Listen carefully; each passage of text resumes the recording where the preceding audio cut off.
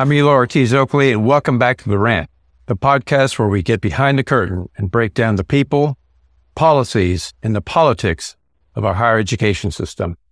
In this episode, we talk more about the recent Department of Education changes to the Dear Colleague letter, addressing revenue share agreements and online program management companies, otherwise known as OPMs. We'll also get into the expanded definition of a third-party servicer. And today, I'm joined by a friend and well-known policy expert in higher ed, Clare McCann. Clare is currently a higher education fellow at Arnold Ventures. Welcome to the podcast, Clare. Thanks so much for having me. All right. Well, let's jump right into some of these questions because I know how much time you spend thinking about these issues, and it's important that we do think about these issues because given the ever-changing landscape of technology in higher education, I think it's always a challenge for the federal government to keep up with those changes. So let me ask you, let's first start with where you're at now. So you recently joined Arnold Ventures after serving in the Biden administration in the Department of Education, specifically in the Office of the Undersecretary. Tell our listeners about your new role and tell us a little bit about what Arnold Ventures does. Yeah. Well, I was very excited to join Arnold Ventures last year. AV is a philanthropy that's dedicated to tackling some of the most pressing problems in the U.S., and that includes higher education. So Arnold Ventures has really approached higher education from a consumer protection perspective first, seeking to end predatory behavior in higher education and increase the return on investment that students and taxpayers are getting out of the system. And that agenda has lots of alignment with my own career and my own work over the last decade, which has largely focused on how we can improve outcomes and increase accountability in higher education. So in this role, I'm working a little bit independently of the philanthropic mission, a little bit independently of the grant-making work. I'm a fellow. I'm doing research and policy advocacy work for the organization, and it's given me a great way to work with some of the great organizations in our field and engage on some of these important higher education issues. That's great. And I know Arnold Ventures has been very much involved in a lot of these conversations. We very much appreciate their role in higher education. As you said, not only as a funder, but also as a thought leader on some of these very important issues. Now, you yourself, you've served in 2 different administrations. I had the great pleasure of serving alongside you at the Department of Education at the start of the Biden administration. So you know just how difficult it is to draft federal policy and balance all of the competing constituencies, which there are many in this space. What do you believe are some of the issues that led to the department's push to revise the Dear Colleague letter, otherwise known as the DCL, and about the expanded definition of third-party servicer? How do you think they got to this point? Yeah. Well, you're absolutely right. It is not easy to draft federal policy. We both know that really well. In this case, I think the department acknowledged their impetus for going back and taking another look at the third-party servicer guidance was a GAO report that came out almost a year ago now. And that report said that the department really needed to develop a stronger approach to how it was monitoring colleges' arrangements with these online program management companies, OPMs. And so basically, GAO looked into OPMs, found this is a really fast-growing industry, hundreds of colleges offering thousands of programs with OPMs. And those OPMs are very often providing the same kinds of services that on behalf of schools that are subject to the incentive compensation ban, which has been in the Higher Education Act since the early 90s. So that includes student recruitment and retention work.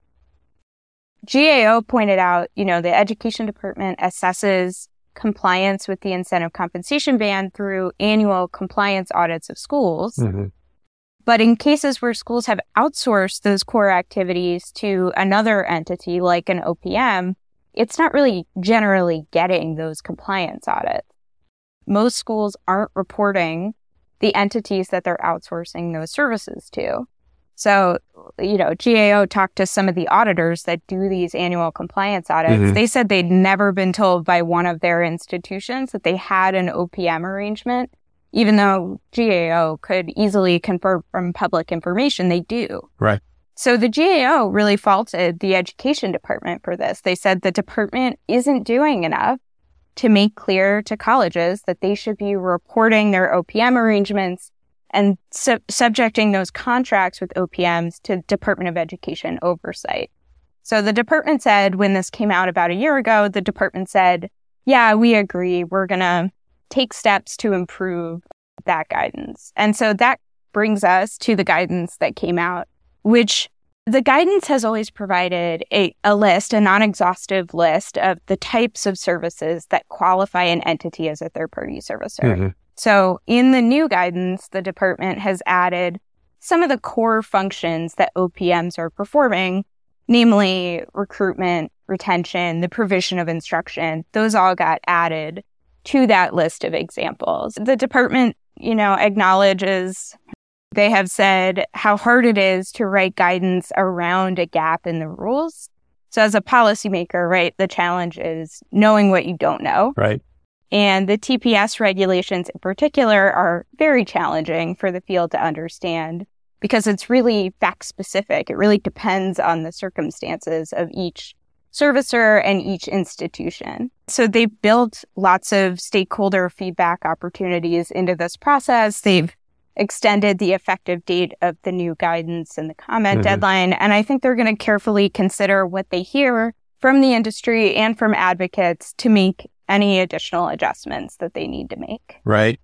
So part of this is, at the core, it's an issue of transparency for a Title IV institution, public policymakers being aware of what kind of contracts they're entering into and what parts of their Title IV obligation they may be contracting for somebody else to carry out. Is that a fair statement? Yeah, absolutely. And so for our listeners, Claire, I think when most people think of a third-party servicer, the first thing that comes to mind is, particularly if they have a student loan, is their student loan servicer. Are there other types of third-party servicers that have been part of the definition to date? Or is that accurate to say that when most people think about it, they're thinking about a student loan servicer?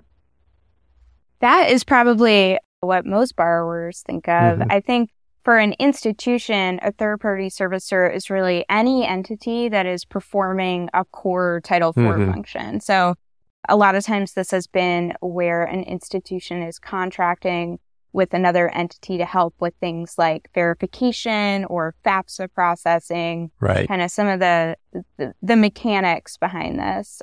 It can be a pretty extensive universe. I think we've seen an increase in institutions outsourcing a lot of their services, and these Title IV functions kind of carry through from the institution to the entities that they're contracting with for that. Right.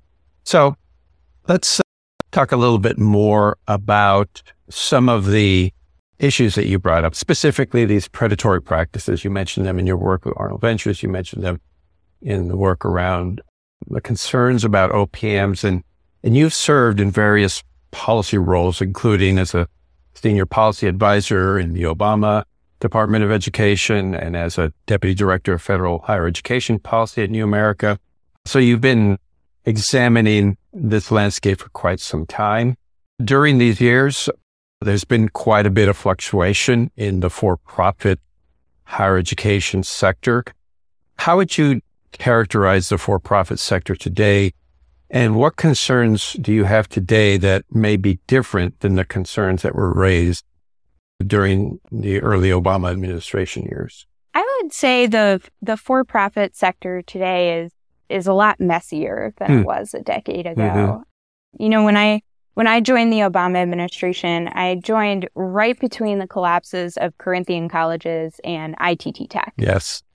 So at the time, there was lots of energy being expended on understanding the actions of for-profit colleges and the risks that they were presenting to students, both in the ways they operated and in the ways they closed. And one of the big tasks that we undertook at that point was establishing a borrower defense process. really building the plane as we were flying it by trying to process claims under the old regulations, which had hardly been used and were really clunky for those purposes, while also remaking that process through the new regulation. Today, I would say, and this is, I think, a really great question to think about what's different over the last 10 years, but I do think the for-profit industry today looks very different. So for starters, it's a lot smaller than it was. Obviously, for-profit college enrollment peaked during the Great Recession. It was smaller by 2015 when I started at Ed during the Obama administration. It was maybe 1.6 million students or so. It's even smaller now, closer to 1.3 million. And increasingly, the industry is not just in for-profit colleges. Right. It used to be a lot easier to find for-profits. So we've seen public and nonprofit colleges starting to acquire for-profit colleges, so trying to convert them away from for-profit status. But often we see them keeping the school largely the way it was before the acquisition. It's kind of a separate entity, but related to the public or nonprofit. We have also seen, relevant to this issue, we've seen public and nonprofit colleges that are building out new programs that they outsource to for-profit entities like online program management companies. So it's a lot harder today, I think, for policymakers who are concerned about consumer protection issues to identify the kinds of tactics that were so common among the most notorious for-profit colleges, because they're not concentrated all in the same schools anymore. It's much more diffuse. When you thought about the for-profit industry, you thought about half dozen or dozen or so institutions that we all knew about. These are for-profit higher education institutions, the University of Phoenixes of the world. Now, most of those have either shrunk or have gone away. And now you see different parts of the functions of a higher education institution becoming outsourced to for-profits. There's this argument out there that many publics don't have the core capacity to offer online content, and so they contract it out or otherwise acquire it. Do you see that function should go away, or do you just see it that it should be more transparent in the kinds of transactions that are happening between public nonprofits and for-profit entities? I think online education is not going anywhere, right? Certainly during the pandemic, that became extremely clear. I think my concern is with institutions that are approaching it in the wrong way, where maybe it's less of an authentic commitment to developing expertise in how to offer online education effectively and how to make sure students are well served, and more of a rush to build out online enrollment, maybe as a cash cow for the institution, or to otherwise kind of compete with on bigger online institutions. And so I think that's the real question here is, are institutions willing to approach online education not just as an end in and of itself, but as a real commitment to serving students well, and making sure they're doing that responsibly is a really important part of that.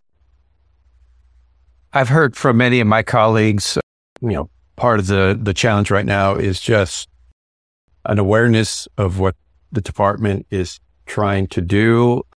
How would you respond to critics of the expanded definition of a third-party servicer as proposed currently, who say that the language goes too far, that it sweeps up too many types of contracts and institutions, creates a burden on institutions to report all these contracts, and has some significant unintended consequences that they feel would undermine innovation in higher education? I think what the department's trying to do here is really make sure that innovation is happening responsibly.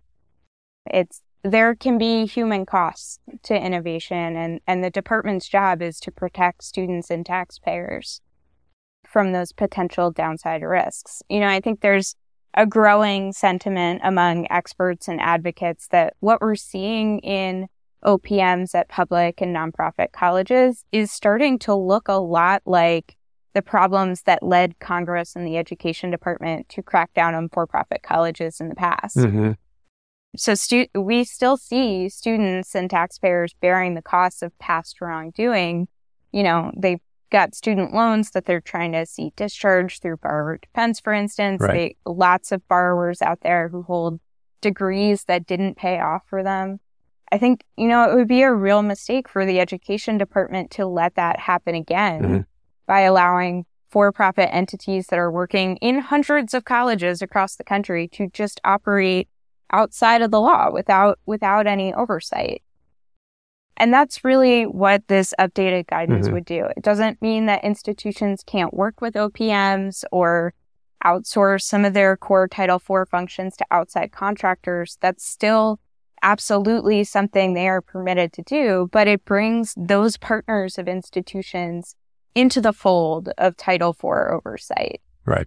I think that's what Congress intended when it wrote the third-party servicer law. That's what the GAO recommended last year. And, of course, I will be the first to say the oversight we do of colleges already is not enough to protect students. But we do at least have some baseline requirements for colleges that are getting federal money. Instead, a lot of these third-party servicers are getting millions of federal dollars. They're getting it through those colleges, and no one's checking to make sure they're following the rules. So the new guidance would fix that, what I would call a glaring hole in federal oversight. Right. As I hear from my colleagues, and I'm sure you can appreciate this, because, you were in the Obama administration. You took a break in between that other administration that came in, and then you came in with the Biden administration. I hear from my colleagues that it would be nice if we had some consistency, that we keep going to the extremes. We went to one extreme in the Obama administration, we went to another extreme in the Trump administration, and now they're getting pushed back. And I'm sure this is true in a lot of things, Title IX, and you have a number of issues. What would you say to my colleagues who run higher education institutions? How should they deal with this kind of extreme policy shifts that come from different administrations? I absolutely agree. The ideal situation is to have more stability and more consistency in all of these rules. I think the challenge there is, we don't have a Congress that's very functional right now. I personally have not seen a lot of institutional leaders on the Hill, pushing for an HEA reauthorization that will tackle some of these consumer protection issues. It's a system that's working pretty well for people, and they like it the way it is. And so here we are. To the extent Congress is willing to tackle some of these issues, I think, dealing with consumer protection questions in legislation would give institutions certainly a lot more security, a lot more stability. But at the same time, consumer protection isn't going to hold off until then. It's students who are the ones we need to be thinking about in the meantime. Well, on that last point, centering policy, practice, funding, all should be centered on the student, the learner. So I appreciate that last comment that you made. Well, listen, Clare, I really appreciate you taking some time and joining me in this conversation. I think it's an important conversation for people from all backgrounds in higher education to better understand. I think these questions that have been raised by the department, these changes that have been proposed to better protect learners are an important discussion that I think most people really haven't thought about. So I think it's a great time to open up this topic. So I really appreciate you spending some time with me, sharing your expertise and sharing your thoughts. So thanks for joining me. Yeah, I appreciate it. Good to see you. All right. Well, thanks everyone for joining me on The Rant. If you enjoyed this episode as much as I did, hit the like button and leave me your comments. To hear more episodes, please subscribe to the channel and follow us on your favorite podcast platform. Take care, everybody. We'll see you soon on The Rant.